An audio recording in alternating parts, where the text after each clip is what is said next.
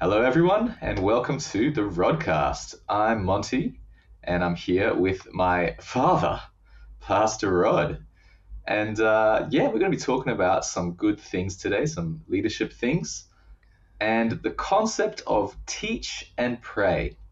And in our church, we talk about teach and pray a lot with our Connect group leaders, and it serves as a base for how we go about leading in the small group context. And especially it reflects the character of a shepherd. And so today we'd love to talk more about that with you. So why don't we start by hearing your personal experience with Connect groups? How and when did you first start leading Connect group? Leading Connect Group, well, was not long after I became a believer at 19, and I was in a Connect Group straight away. I loved Sunday service, the music and the preaching and the fun and the connections. But I also really loved the small group because it's where I could ask my crazy questions, and it could be prayer and learning and interaction on a small scale.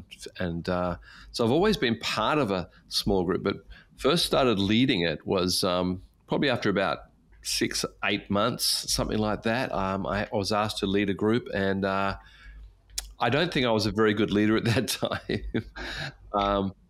Even though I'd been under very good leaders, I just had never really led anything really in my life. Whether it was before or after a believer, I don't think I'd ever really led a group. So it was a fast learning curve for sure. But I always loved it. I always loved the concept of sharing God's word and asking questions because once again, when I was first saved, I had a lot of questions. I had a lot of maybe not confusion, but really didn't understand a lot of things. So just asking, what does that mean, or where does that fit, or I had lots of questions as a new believer, and the small group was just so lively and interactive, and had a good leader and learned. So then when I became a leader, I had to learn very, very fast what it's like to lead regularly, not just once. Because, at first you might be asked to do one study, but then every week is like, whoa, I've got to prepare. So anyway, it was about that time, but I did enjoy it from the beginning. And, that was almost 45 years ago. I've always led small groups for 45 years. So I guess you could say I've just got a lot more experience now. And definitely when we talk about small groups, some people might think we don't like small groups or we haven't seen them work very well. I get that in Australia and other, maybe some European countries, but I want to say that there are good small groups. And so when we're talking about small groups, Monty, today, hopefully we're talking about ones that are fun, fruitful, just growing and enjoying. So your experience as well, let me throw it back to you. You've been brought up in church because you're our son, fortunately. Yeah. What was your experience? I guess you were just a kid at first, were you, in a small group, and then teens? Yeah, I think I first joined a small group when I was 15. Our pastor in Hong Kong, Richard, he was in Tokyo at the time, and he approached me and one other young guy. We didn't have many teenagers at that time, but he approached us both and was like, hey, you guys want to do a Connect group? And I was like, all right, sure, let's go. So we started that small group, and I remember, because we, at church, I always hear you guys talk about journaling and simple prayer and all this good stuff. But as a young teenager, I never really put those things into practice, or maybe weren't super intentional about that kind of thing. So at 15, being in a small group actually gave me the opportunity, despite being from a Christian background or having so much knowledge that's built in from a young age, being in a Connect group really gave me the opportunity to dive into my relationship with God in a way that I hadn't before. And that's when I first was able to try journaling. I remember I started in John, and what's journaling for those who are just joining us today? Yeah, journaling, love journaling. It's when we get to read a bit of the Bible and write down what we feel like God is speaking to us that day. So it's not a long thing. It's not about writing essays. My journaling is 5 to 10 minutes before I go to bed every night. And I read small chunks. Like sometimes it's not even that long. Long for me is one chapter. Okay, let's put it like that. Yeah. So Great. yeah, we got to do that. And feeling that God spoke to you. Sorry, I just jumped in there. So in the small group, Absolutely, you yeah. were taught how to journal, and then in your own time, you followed through. Yeah. So I got to journal in that small group. It was just me and Pastor Richard and one other guy sometimes. And we started journaling. And at first, it did feel a bit like a chore because being in high school, having many assignments and lots of homework and stuff like that, it felt similar to that. But after a while, I was like, hey, I'm actually getting something out of this. I'm actually feeling my own relationship with God be developed and deepened. So, you know, it was a process of years, that whole thing, and continues to this day, right? Like, anyway, that was my first encounter with Connect Group, and been in a Connect Group ever since I was 15. When did you start to lead a small group? By the way, small group, Connect Group is the same thing for us, okay? Right. But when did you start to lead a Connect Group? After I graduated high school at 18, I moved to Sapporo. We started a church plant in a city called Sapporo. And it was just a few of us. And I was 18, 19, 20. And I got a few opportunities to lead a Connect Group then. And then I came back to Tokyo when I was about 20. And I think when I was 21, I was offered a chance to start a Connect Group at that time. And so same thing, I started with, you know, one or two other guys and just had to build it over a period of time. It's pretty tough, actually, isn't it, to start a small group like that? Yeah, it was tough. I think back in the day, we maybe didn't have the structure to set people up for a win that we have now. I feel like we can set people up for a win much better now than we did back in the day, because it was like Sparta back then. It's like, you bring them, you get them, you disciple them. And so everyone was like, all right, I got to find someone. So maybe not the greatest of cultures to have, but that's how I came up as a young leader. And it did build a fire and a fight to, you know, disciple people. Yeah. So now what do we do? What do we do better? What have we learnt? Yeah, I think we've learnt a lot, at least in the, you know, few years that I've been able to be a Connect Group leader or small group leader. I do feel like we've learnt a few practical things, such as starting with one or two people is really, really hard. Now we like to give people a better start of starting with, you know, 4 or 5. It's kind of like the optimal number to start a group, I feel like.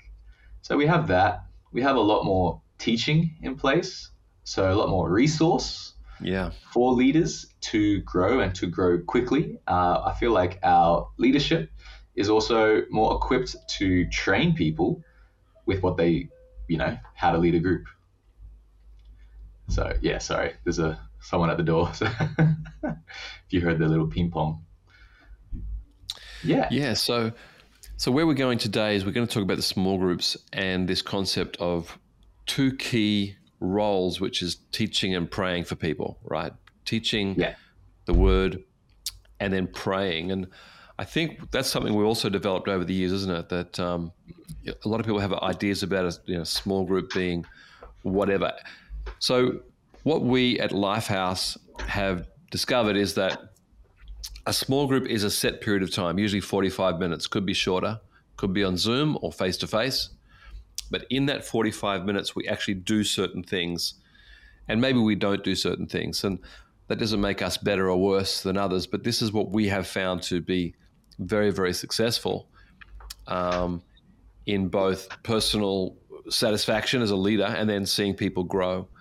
So we run about 45 minutes, and we do journal share. We just share what God is saying to us. We take that very seriously, and people, even new Christians, really share well on what is God saying. Then we do a Bible study, but it's got to be interactive, getting people to share and questions, and then we pray. So that's our small group. We can have fellowship before and after that 45 minutes. And that's very important to say that, because a lot of people say, well, where's the fellowship component? Well, it's before or after if people want to stay. So we're going to hone in on two of the things we do, which is teaching the word and praying for people, right? That's teach and pray. Why is that important to limit it, you think? I mean, I'm asking you questions as well as you're asking me, because we're sort of bouncing here. Why do you think it's important to limit the number of goals in a small group in that time? Yeah, I think, first of all, it's biblical, and we could dive into all of those, intricacies of where it talks a lot about in the Bible, especially in the epistles with Paul, talking about, praying for this, praying for you leaders, pray that you leaders would pray for people. And the teaching aspect, Paul does talk a lot about teaching, and that his desire for people to grow in certain areas such as that. You could even argue that's the only area that a leader can grow. It talks about in 1 Timothy 3, the characteristics of a leader, let's say a leader. And teach is, I guess, the one area that can be honed. It's a skill, right? Am I correct in saying that? Yeah, it's certainly, as you get higher in leadership, it's certainly, not certainly, includes the ability to teach, which is not a spiritual gift. You don't wake up one day saying, wow, I can teach. It is actually a developed skill.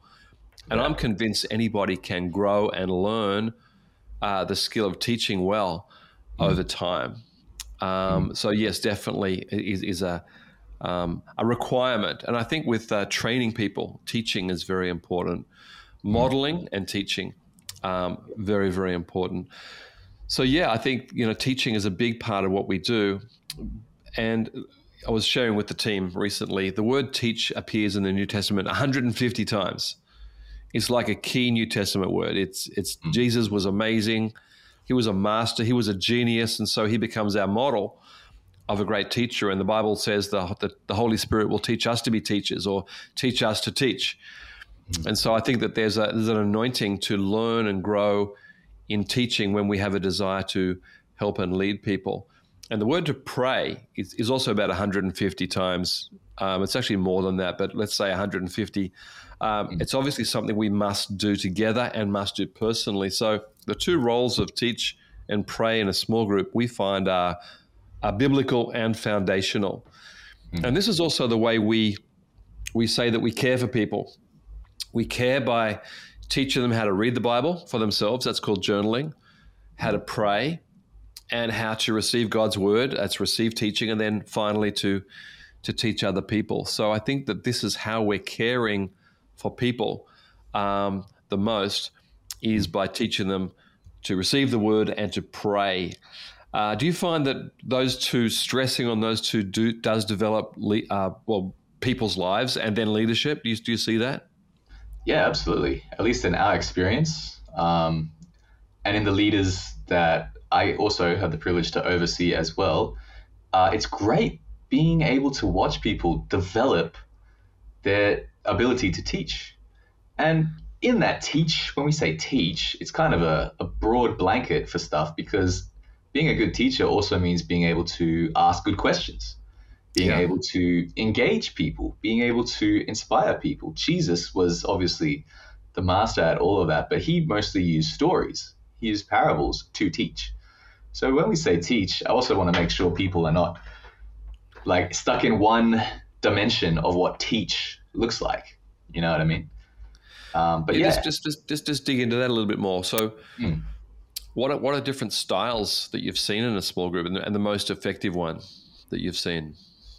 Yeah, I've seen a different spectrum of people that have different personalities, different temperaments, and those things definitely do play into how people approach things. I've seen people. So myself, I feel like I'm a bit more of a blunt tool, let's say. Like if you have your toolbox, I'm a bit more like a blunt tool, but I've seen other people that are able to like surgically go in with like good question after good question after good question, and then say, "What do you think you should do?" And the person's like, "I guess I should change," and the leader didn't even have to say, "You should change." Like so. Yeah. Some people have the patience for that, others don't. That's fine. But yeah, I've seen different personalities that some, like myself, I guess would lean more to, if we talk about truth and love, I think we Yeah. talked about this recently. Mm. Some would lean more to like truth and, not much fluff. And others with different personalities lean more to love, but that doesn't mean that they don't say what needs to be said either. Yeah. And so I think growing in our teaching ability is first understanding, well, where do I land on this spectrum of truth and love? And how can I move more to the center? Because Jesus was at the center. He was 100% truth and 100% love. So for me, I'm like, how can I increase my love meter, but also be able to say things that need to be said, and vice versa for different personalities. So you're also talking about application in there, aren't you? So teaching includes what does it mean for us? Absolutely. So I love, like, we talk a lot about that we are signposts to Jesus. We are not the be all end all answer for people's lives. So people can come to us, but it's not about us. At the end of the day, we are the ones that are supposed to point them back to Jesus. And ultimately, that is what teaching should be, is that teaching is us being a signpost to Jesus. Whatever that looks like, however practical, whatever personality, I think at the end of the day, that should be the goal of a good teacher, is that, hey, I don't have the answers. Jesus does. Yeah. Let's pray about that together. Here's a scripture. Here's what God's word says. So I think that's a great aspect of being able to teach. Yeah. Yeah. So really the teaching is not just information. It's not just going through 5 points of this story or whatever. It's actually then what does it mean for us? And I think that is good teaching in any science, maths, life. The takeaways, isn't it? The applying it into our own lives. And I think that's where our small groups do excel or do well, is some teaching and questions, interaction, and then what does it mean for me and someone taking something home or someone adding something to their life. So therefore, teaching is not necessarily like scholarly. It's not like, some people call it deep teaching or whatever. It's not really deep teaching. It's applied teaching, or it's an examination of the scripture in our lives together.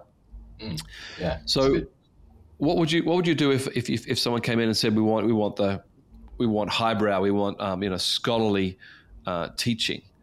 What would you say to someone like that? And they've got a good heart. What would you say to that person? Yeah. We have an amazing invention in the 21st century called YouTube. And if you want to get any type of teaching, deep or shallow or whatever you want, you can go to YouTube and listen to your heart's content of some scholarly level teaching. But that's not necessarily our calling. Our calling is to be a signpost to Jesus, and that might not feel like it's very deep to certain people. And when we talk about certain people, we usually talk about people that have had some sort of Christian background or Christian upbringing, and they're used to a certain, I guess, set way of doing things. That's not to say they're bad, but that's usually the case. And so, yeah, we have YouTube. But I think it's interesting when people ask for, where's the deep teaching? Where is the this and this? And I ask them, oh, so how's your personal, time with Jesus? How are you journaling? Are you spending time in the Word of God? Oh, no. I just want to get some deep teaching. Well, I think more than you or I or any leader in the world, the greatest teacher, the deepest teaching comes from the Bible, comes from Jesus, comes from his word. And so I feel like it's a little bit silly when Christians are asking for this deep teaching, this and this and this, but they aren't even putting in the basics, the fundamentals of reading the Bible for themselves. So I think that's the deepest Yeah. source of teaching is the Word of Yeah. God. But I don't know. What would you say? Sure. Yeah, I think you're Something like right. I that. think like there's so much stuff out there now. I honestly, you can hear your favorite preacher in the click of a button from around the world. Yeah. You can line them up in your lineup, and but the question at the end of the day is has this helped me, or has this affected my life for good? I think the small group, the desire is that people actually grow, isn't it? And Yeah. I'm going to bring in a scripture now that we discussed recently. It's after the resurrection, Jesus got with Peter, Mm. and Peter had betrayed Jesus 3 times. And now we think this is the Lake of Galilee. Well, it definitely was the Lake of Galilee. And it was just after breakfast. And Jesus asks Peter 3 questions. Peter denied Jesus 3 times. And now Jesus asks Peter 3 questions. And it actually says that the third time, Peter got offended or maybe hurt. And the reason is because, of course, the three denials and the 3 questions of Jesus. But the 3 questions are really interesting because the first one, Jesus says to Peter, Peter, do you love me? And Peter says, yes, Lord, you know that I love you. And then Jesus said, then feed my lambs. Second time, Simon, do you love me? Yes, then shepherd my sheep. Third time, do you love me? Yes, you know I love you. Then feed my sheep. And the words here are obviously from a sheep farm. And we've talked about this recently here in Japan, where most people have never seen a sheep in the wild, a sheep on the range. Most Japanese or most Asian big cities have only ever seen a sheep in a feeding pen, in a kids area where you pay $1 and you get a bit of food and you feed the sheep or you feed the goat or whatever it is. The picture is a very, very small pen, and you get to feed the animal hand to mouth. But in Jesus' day, they never had those. If they did, it was only for sick sheep or for baby lambs that needed help. And so I had the great privilege when I grew up of being on my cousin's sheep farm in Australia year after year after year, and seeing that feeding the sheep and feeding the lambs is not in a pen unless the sheep is sick. It's in a field, and you don't actually hand feed them unless there's a drought. But in a normal year, in a normal year in Israel where Jesus was, the sheep would have been in the fields. And so the concept that Jesus is saying is not hand feeding these sheep. The first one is feed my lambs. And so the picture of teaching lambs, feeding lambs, is teaching them how to feed themselves, leading them to good grass, leading them away from a stream where they might fall in. So the concept of someone growing is gently but firmly helping people to feed themselves, what we call self-feeders. We find this to be one of the easiest and also hardest things to do. Not that it's hard in itself, but it's a different thinking. Some people thinking, and I think with the deep teaching concept, is someone say, give me something. Tell me something I don't know. Inspire me, show me something I don't know. But the picture of feeding the lambs is leading them to a place where there's good grass and they're going to get some good stuff. And then it talks about feeding the sheep later on. When they're growing and healthy sheep, they're still out in the fields, but they're even more able to feed themselves. They've learned the art of feeding themselves. I think this is a really important metaphor or picture, actually, really, really important, because the concept of a leader is not that we make people dependent on us to feed them, but we lead people to be dependent on God and His Word and to love it. So this is a different picture, isn't it? And we talked about this. The sheep pen is not, it's only for protection and with sickness and that sort of thing, but the field is for life. So I'm really excited. As I said, I've been in small groups for 45 years, and I've always seen people grow, and I've always seen people thrive, and people have problems and issues, and of course, but I've seen how God's Word has helped them in all circumstances. So I'm a real believer in, can I show you how to read this for yourself, which is journaling.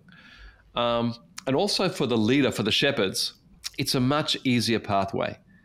I've seen through the years good leaders give up leading small groups because they got over involved in people's lives. Just, they've got their own family, their own job, their own health, their own issues, and then they've got to help a lot of other people.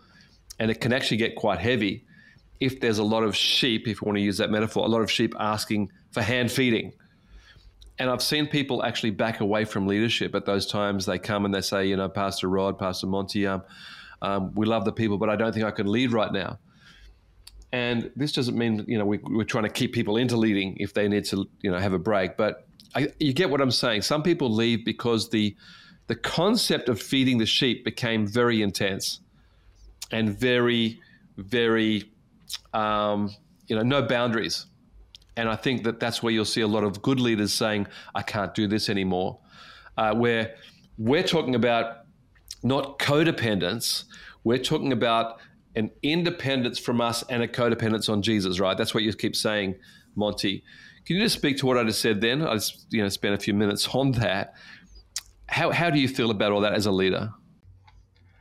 So recently, Tusker preached a message talking about the relationship between a shepherd and a sheep. And he talked a lot about the qualities or characteristics of that relationship. And an interesting he said was, a sheep won't lie down if it doesn't feel safe. A sheep can't lie down. It will stay standing if it, perceives danger or is stressed.